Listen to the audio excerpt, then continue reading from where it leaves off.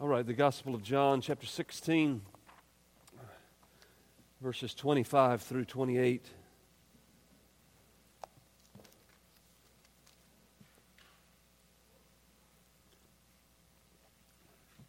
everybody doing okay today? It seems quiet today. Did something happen I didn't know about? Everybody's okay? Yes, sir. Okay. We don't have to have like cheerleading. We don't need to like everybody jump around and say amen, but I just want to know if you're alive. If you want to sleep, there's some beds in the nursery or what? No, anyway. And also I want to go on record that I had a call yesterday for a 5-minute service, and it ended up being like 7 hours long. So I'm only going to preach for 5 minutes according to Mary Lou time.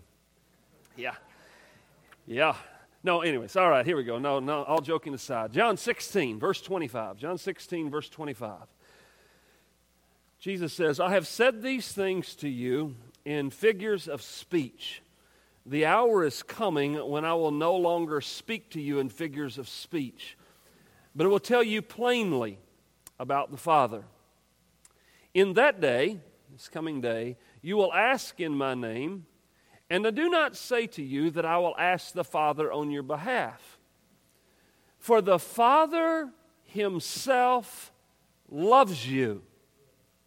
Why is that? Well, because you have loved me and believed that I came from God. I came from the Father, and I have come into the world. Now I am leaving the world and going to the Father. Lord, I pray today that you'll help us and give us illumination of this text, Holy Spirit, that it will be for our benefit, for our good, increase our faith, and that we will be able to function in the truth that is taught here. I pray these things by the Spirit in Christ's name. Amen. I don't know if it's the climax, but somewhat of a climax of the farewell discourse. By the way, the title of the sermon is The Superlative Privilege. There's not a higher privilege than the privilege that we find here in this text, and we'll get to that in a moment. But as we get to somewhat of a climax of the farewell discourse, the redemptive work of the Lord Jesus does not create a separation between us and the Father. It doesn't. The redemptive work doesn't make us more distant from the Father.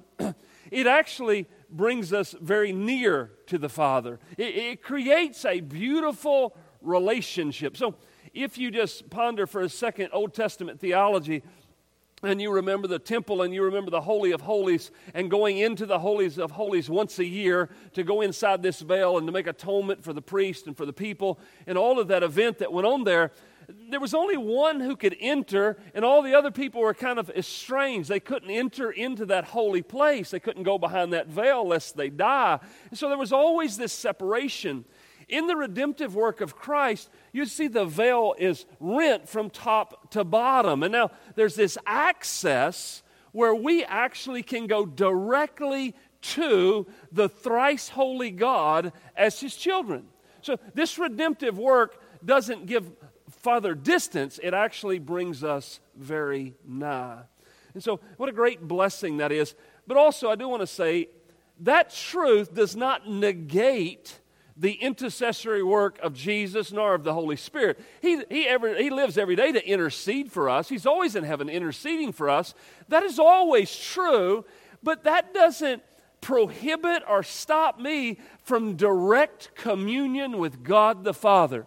I commune with him, and I go to him, and I ask things of him, and I do so based upon the name of the Son. Even though the Son's interceding for me, I'm still going directly to God.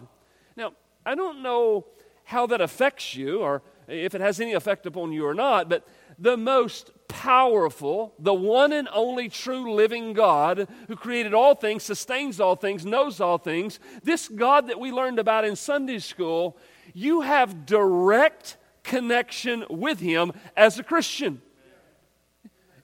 You say, well, Grayson's having surgery. Yes, that's a big deal. It's a big deal. And we have big things that we deal with and that we go through. But you don't do it alone. And it's not like you don't have resource to pull from. No matter what's going on, you got sin, you got heartache, you got rebellious kids, you got a job loss, whatever's going on, you can go directly to the one on top. You're facing unknown surgery, unknown diagnosis, unknown situations. You can go directly to the Father. You say, why is it that you can do that? Because He loves you. What a joy. You don't have to wait on me. You don't have to wait on the priest. You don't have to wait on the Pope. You sure don't have to wait on Mary. She's already dead, and you don't do good to wait on her. You can go yourself to God with all of your burdens and all of your difficulties that you face, and you can talk to Him about it and know that He hears you. Why? Because He loves you. Because He loves you. That's what my text says. That's the defining characteristic of this truth, is because the Father loves you. By name, individually, He has set His affection upon you as a believer. What a great, great privilege. I don't know of a higher privilege that you could possibly have.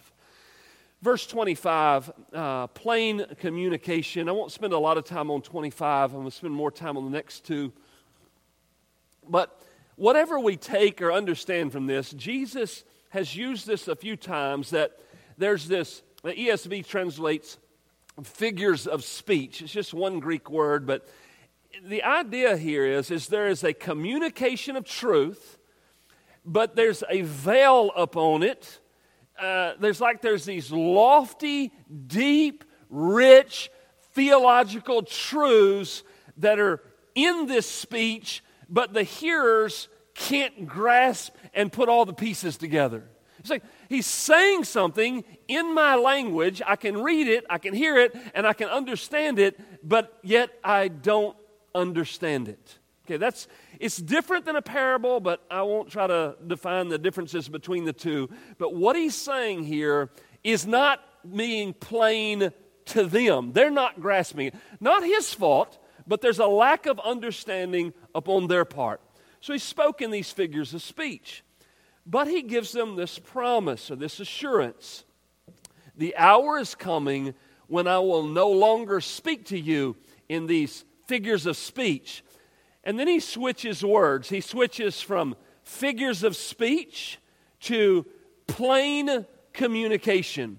At the end of verse 25, I'm going to tell you plainly about the Father. Post-resurrection clarity. Post-resurrection ministry of the Holy Spirit. This is all in the same vein here, right?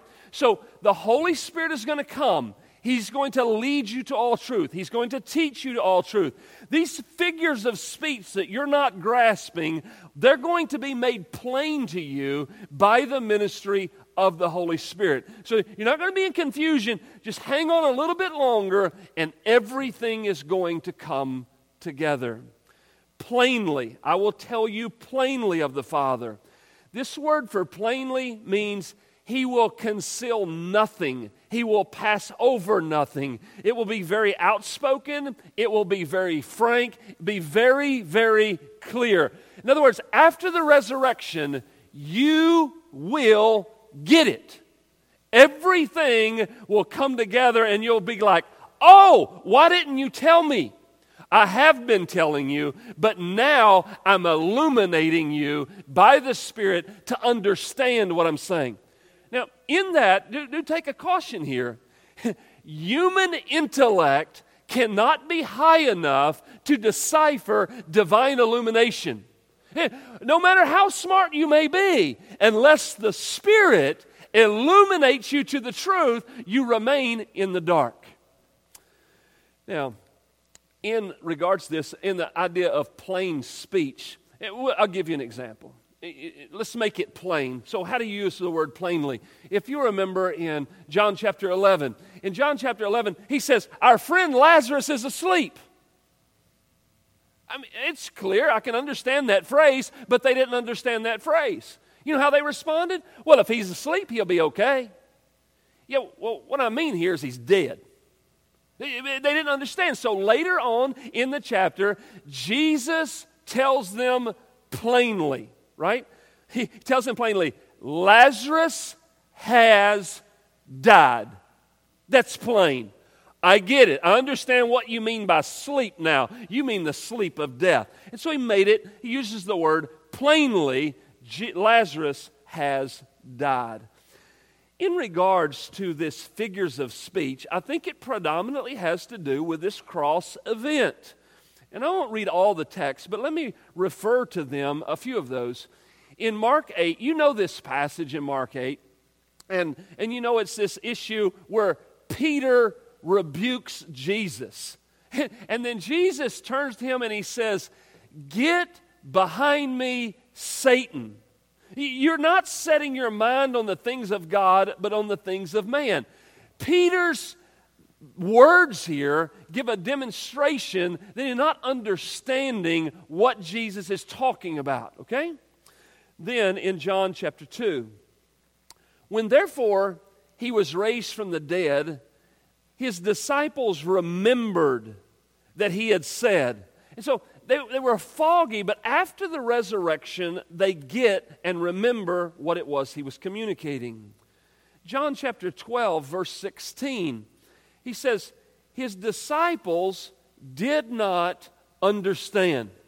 They didn't get it. They didn't understand these things at first. When Jesus was glorified, they remembered that these things had been written about him and done to him.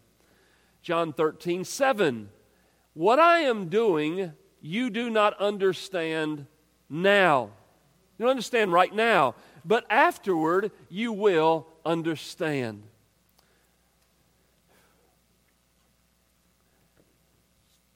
Okay. I'm getting distracted. People are playing on their phones, talking, all this stuff, and it's distracting me. Try to focus here. I'm trying to tell you some things that will help you. Plain and clear. They did not get it. There had to be illumination that was granted to them. It's the only way you can get it. I want you to understand we are dependent upon the Holy Spirit. For all these years in life, somebody let the guy in the door. I need help. Y'all pray for me. Every distraction that can happen is happening. I don't know why it's happening, but it keeps happening. All right. I've lost my place, and now I'm confused.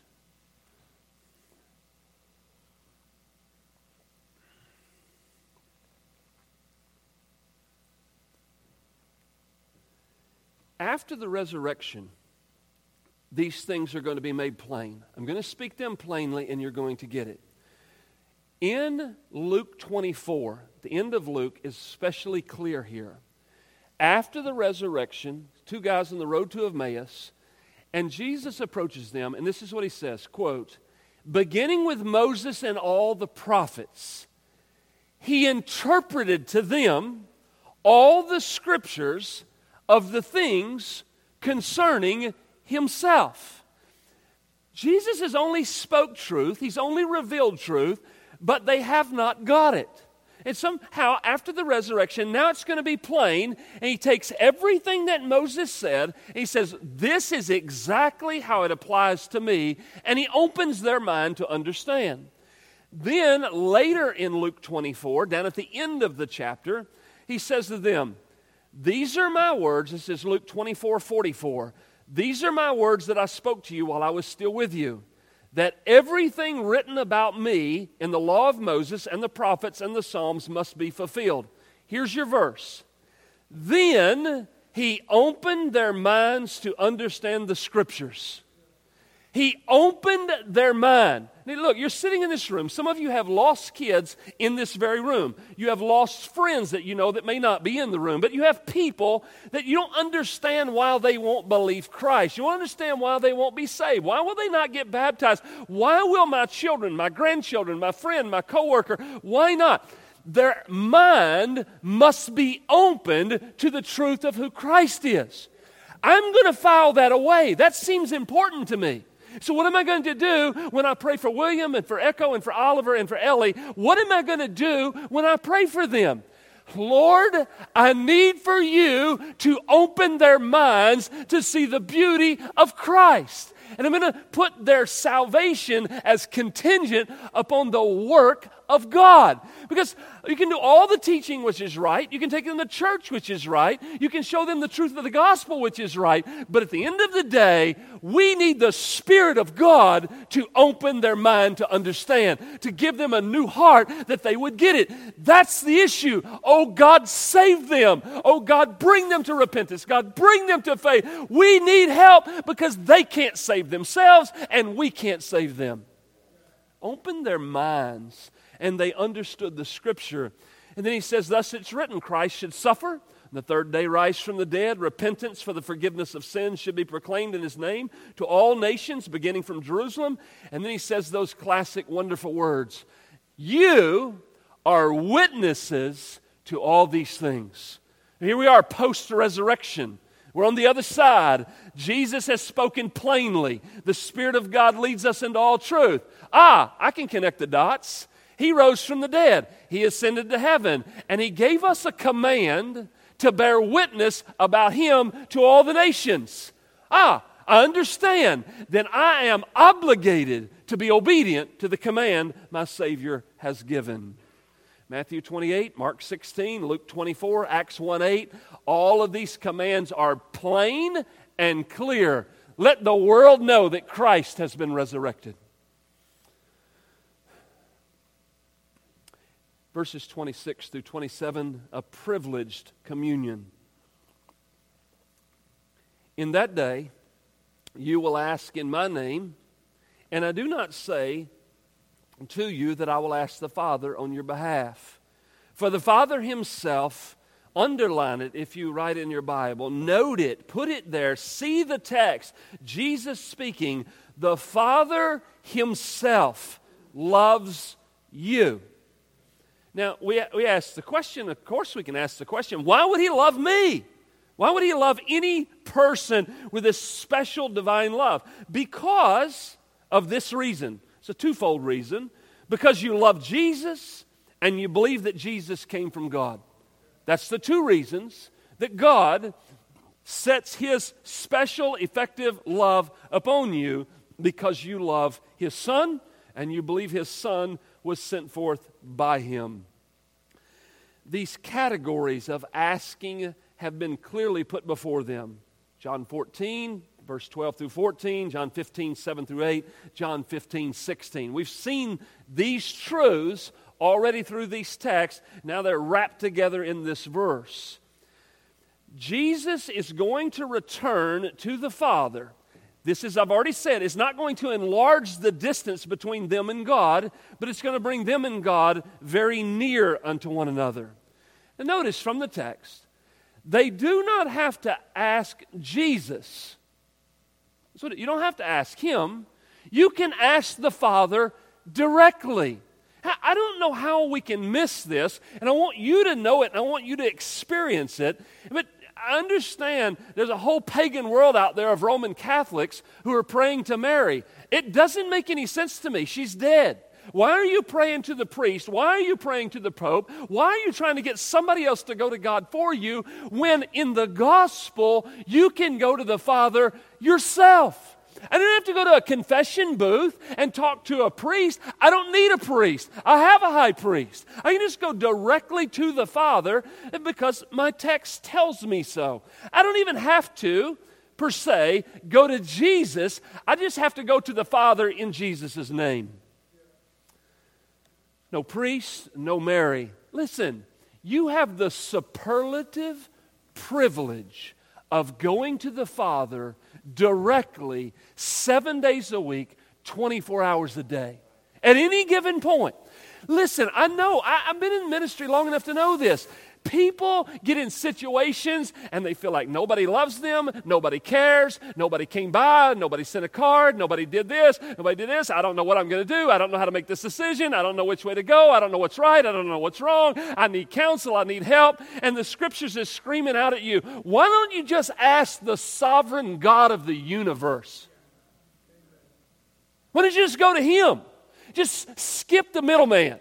Just go directly to the one who spoke the entirety of creation into being out of nothing and say, you know what? I need $5 for gas this week. Well, just ask him. I need a better job. I need some help with my marriage. I need some help serving in the church. I need some wisdom upon this passage of Scripture. God, you are the creator of everything. You're sovereign over all things, and I need help.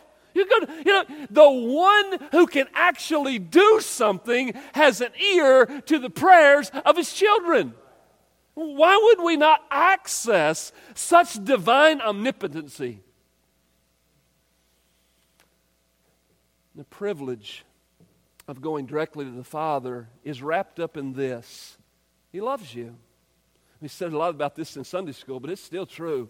The Father does love His children.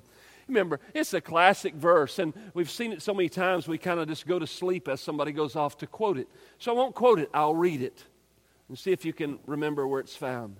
For God so loved the world, He gave.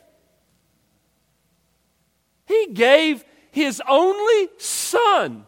And whoever would believe in Him would not perish, but they would have everlasting life. Does God love me? Yes! He gave His Son. Before I was created, before I was known, before I'd done good or evil, God moved.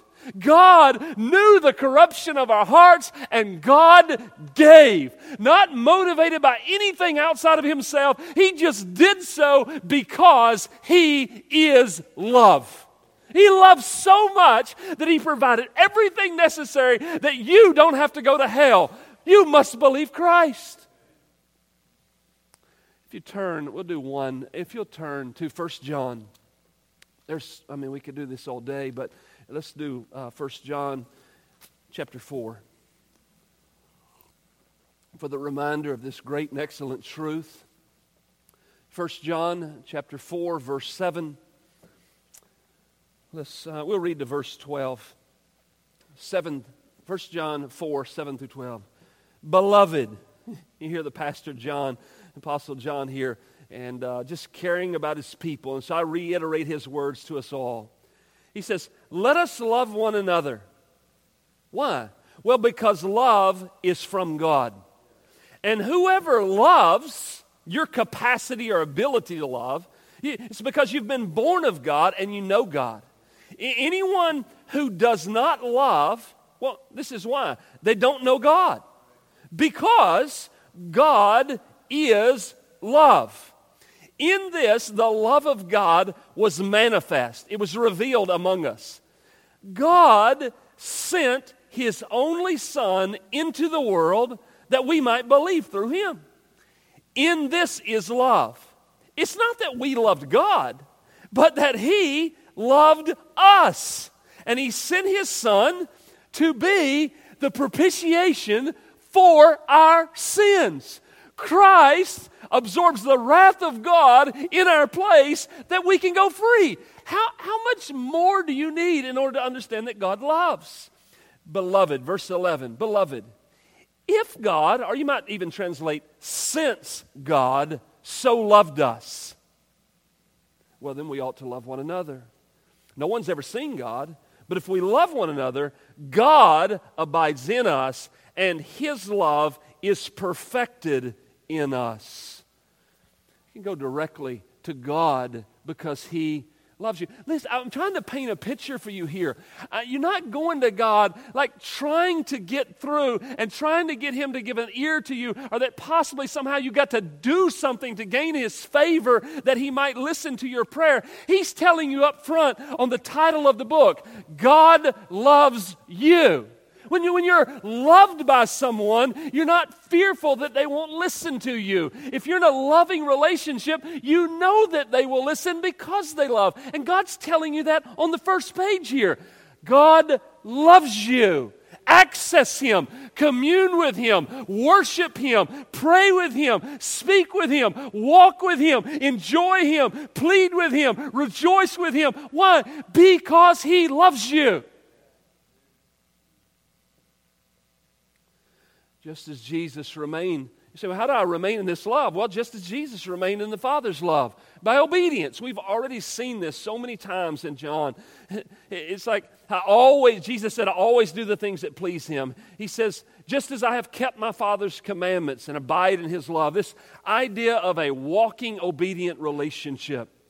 We remain in the Father's love as we walk in obedience to Him. You remember, John 15:9.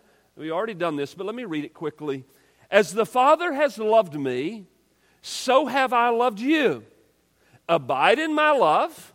Then He says, if you keep my commandments, you will abide in my love, just as I have kept my Father's commandments and abide in His love. These things I have spoken to you, that my joy may be in you, and that your joy may be full. God loves me, and I reflect my love to Him by delightful obedience. Newsflash, but even when I sin, it does not negate the love of God. Now, it may cause some difficulty in my relationship because I need to repent, but God doesn't stop loving me when I do bad. He loves you. You're His child permanently. Don't miss that. And notice this circle of love, if you will. The Father loves the Son. That's true. The Son loves the Father. That's true. The Son loves the disciples. True. And the disciples love the Son. The Father loves every person who loves His Son. There's a catch here, right? There's at least this much of a catch. If you don't love Christ for who He defines Himself to be, then you're not loved by the Father. Because if you do blasphemously towards His Son, you're not going to meet with favor from Him. You treat His Son in a way that you spit in His face and you mock Him and you won't repent and you won't believe and you won't submit to Him. Don't expect God's love to be upon you, because it's not happening. What did I just say? I just said that all Mormons, all Jehovah's Witnesses, and all Buddhists, and all Muslims have no love of God on their life. Why? Because they don't love the Son. And you have to love the Son to receive the love of the Father. By the way, if you don't understand that, if you spit in my kid's face and you treat Joshua like a stepchild, I don't like you. I'm just telling you, we're going to fight. You treat my son like that, I'm going to punch you in the eye, in the dadgum eye. We understand that, right? Well, how can we treat Jesus with contempt, walk around and blaspheme Him in this gay pride month, and just blaspheme Christ, and then say God is love? You're blind and logically ignorant to think that. That God's love is poured out on those who love and honor and respect and cherish His Son. Because they love the Son. That's the prerequisite for the love of God. One must love the Son. And secondly, two reasons. One is they love the Son. And then secondly, because they believe Jesus came from God. Origin is important here. Just to be clear, Jesus is not merely a good man. He's not merely a good teacher. He's not a remarkable prophet. He is a remarkable prophet, but not in the sense of just a prophet. He's not a human being with an extra dose of the Spirit of God upon him. Not that heretical teaching. You see, Jesus is the eternal Son who proceeds forth from the Father. There was never a time in all of eternity that Jesus did not exist. He's never created. He's never brought into being. He's always been at the Father's side. There will never be a time in the eternity future that Jesus will cease to be. That's who He is by nature. He is the second person of the Godhead. He is as much God as God the Father. He is divine in all essence of who He is by nature. And so we must love Him and believe Him for that. God sent His eternal Son into a time-constricted world, born of a virgin, clothed in human flesh, to substitute on the behalf of men, and on the third day rise again, and to ascend back to heaven and to the glory He had before He came. All of these things are done by the eternal Christ on our behalf. And I do want to note this. Even though the disciples may not understand everything at this point, they're about to understand. It's going to click real quick here. But they do know at this point that Jesus must have come from God. And nobody ever spoke like this, and nobody's ever done these types of things. He must be from God. I can't put all the dots together, but we're not dealing with an ordinary man here. They at least knew that. They believed that. I will note to you an application. Prayer is expected. You see there in the text, you will ask. You will ask. It is expected. And then you see in the Sermon on the Mount, when you pray, when you pray, when you pray. Not if, and if. You will ask. The expectation of Christianity is that the individual Christian is on a regular, ongoing basis going to God and asking. We go to Him with nothing in our hands every time. Whether we think it's little, whether we think it's big, everything we bring before Him asking for His help. Look, American, wake up. We are dependent creatures living in a world of independence. Everybody wants to do their own thing. Nobody can tell me what to do. I'm my own man. I carry my own gun, and I don't have to listen to nobody. That's the attitude of America, but not the attitude of Christianity. Christianity is, I'm weak. I'm not smart. I don't have it figured out. I don't know how to do this. I can't make it. I need lots of help. And I keep going to my Father saying, please help me, because left to myself, I am a disaster. Does anybody in this room know and understand that? How weak and pathetic we are on our own? Why do we meet here? I need help. I need to worship God. I need to hear the Bible. I need to be reminded that even though the world has misdefined God as love, I need a pastor to stand up in my pulpit and say, but God is love. Just because they got it wrong don't mean I can't preach it. Right? Yeah, everybody says God is love. He is. He's absolutely love. We just have to understand what He means by love. We just have to understand the true concepts and based on His holiness. But God undoubtedly is love. But even more so, not only is He love, but He loves you. Personally, by name, the God of heaven reaches down to Israel and sets His affection upon them. Not because they're greater in number, not because they're mightier, but just because He jolly well pleased to do so. And you think that God would reach down into Briar, Texas, that doesn't even exist, and He would put His love upon a person and love them eternally? What a God! I mean, can you believe the God of heaven would find Jack? Nobody else was even looking for him unless the plumbing was backed up. But God come and found us. My friend in Illinois said in Sunday school that day, he says, I don't know all this theology stuff and I don't know all your terms. I just know that when I got saved, I wasn't looking for God. He was looking for me. Called us by name. Communion with the Father's real and immediate. You want to know how sinful you are? You ready? You want to know how sinful you are? Prayer time. It's time to pray. I need to pray. Okay, I need to pray today. Oh, let me check that in the oven. Oh, wait, I need to get that out of the living room. Oh, wait, man, I'm tired right now. Hold on, let me just rest a minute and then I'll pray. Well, let me look at this a minute and I'll pray. Okay, well, I got to go pick up the kids and then I'll pray. Well, that's how sinful you are. Now, you change the scenario. Your TV show's coming on. Oh, cool! Wide awake! Boom! I'm not tired at all. Click! Oh, man, this is great. It's time for prayer. I got... And all these things come to your mind. That's the sinful nature of man. You got to fight through all of that stuff. And you got to go to God because He loves you. You got to put off all that other and press on to commune with your God. Love is an action for sure. All right, lastly, we have to conclude. Lastly, let me give you this. Here's you street preachers, you can preach this verse. Here's the whole gospel in one verse for anybody who wants to preach the gospel. You're looking for that one verse that kind of holds it all together. Well, verse 28 is the verse. Let's read the verse again. We'll say a few things about it. I came from the Father. I've come into the world. Now I'm leaving the world, and I'm going to the Father.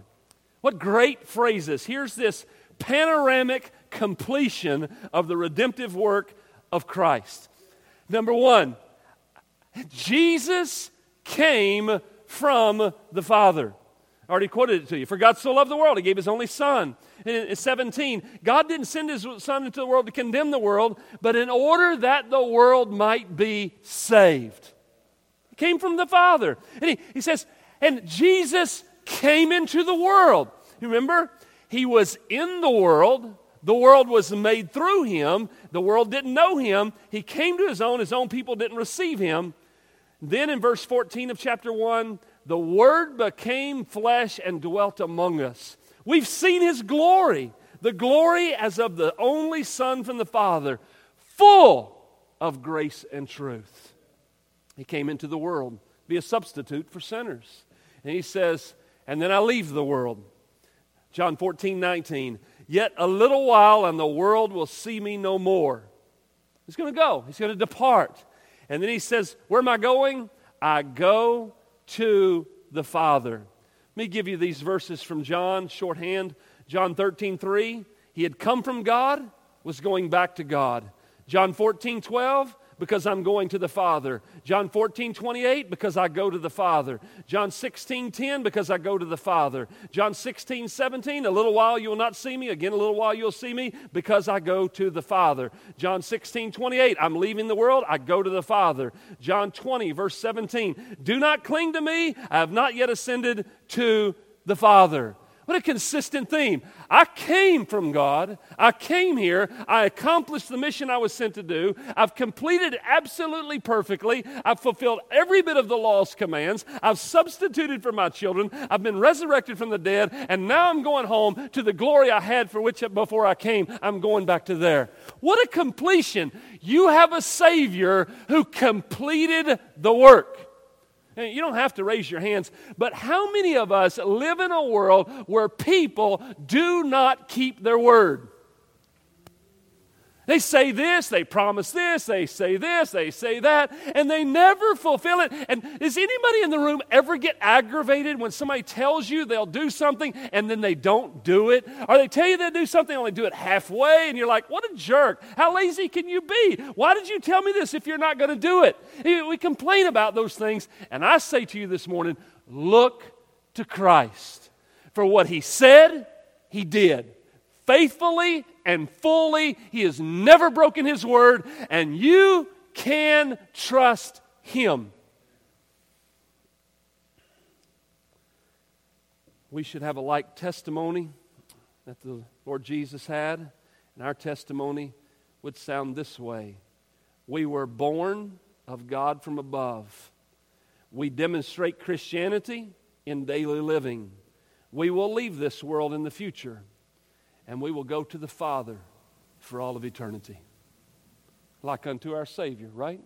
We should have that as our testimony. But while we remain here on earth, it is our mission to make the gospel known, to build healthy churches, to serve the Lord with gladness until He comes. Well, the Lord has spoken clearly to us through His Word. We've been reminded of the great privilege we have in direct access to the God of heaven.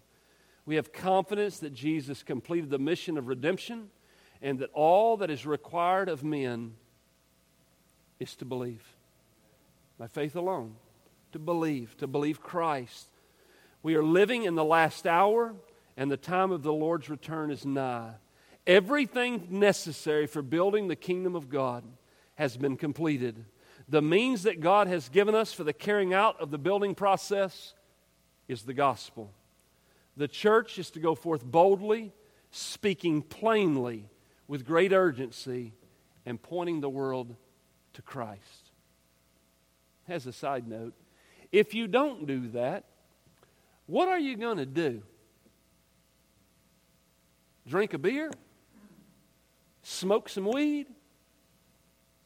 Be immoral? Commit fornication? Become a transgender? I mean, what are you going to do? Buy a new car? Whoop-de-doo. What are you going to do? Get a new house? Great. It's going to fall down. What are you going to do? Invest in the stock market? Good luck. Buena suerte. I mean, if you don't have your priority upon the proclamation and the edification of Christ, what do you live for? CNN? I mean, what do you live for? I'm going to go to a ball game with my kids. Okay, great. I'm going to go do this and watch this TV show. Super. Then you're going to die. I mean, where's the hope in this? But when you put your life into what the means of building the kingdom is, and your whole life revolves around seeking the glory of Christ, I at least have a reason to wake up in the morning. At least have a reason to live. You understand the hopelessness of the world. Read Proverbs. All of their riches, they get nothing. They wake up in hell counting themselves as fools. You understand the number of people who spent their life pursuing alcohol and come up bankrupt? Why?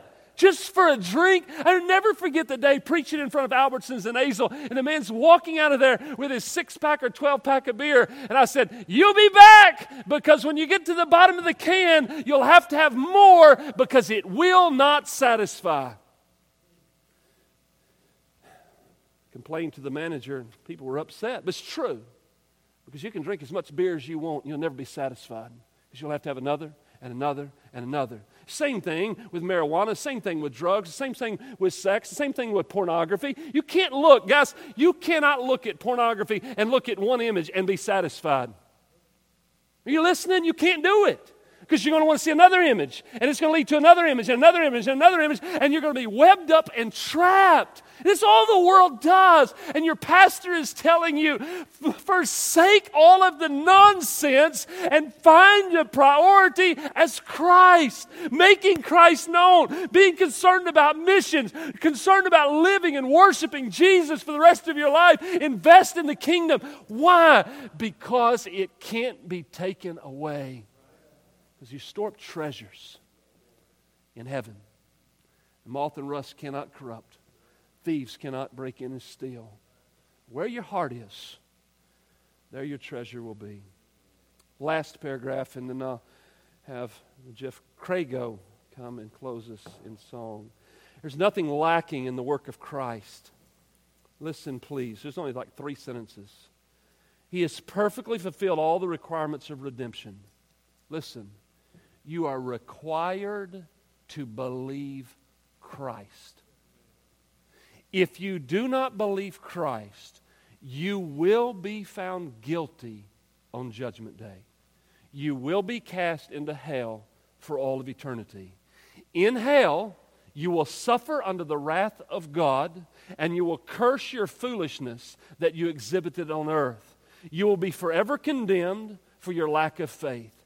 God is speaking to you today from His Word, and He's calling upon you right now to believe Christ. If you don't believe Christ and you don't love Christ, you will never experience the love of the Father. As Brother Jeff comes, Father in heaven, I thank you. I am amazed. I'm dumbfounded that you would love me. Lord, help me not to take it for granted. Help me not to abuse it. But help me to cherish your love in my heart and to respond with love towards you. Love in worship, love in obedience, love in abiding, love in being in tune with who you are and what you're doing. Help us as a church to set our priorities aright. We pray these things by your Spirit. In Christ's name, amen.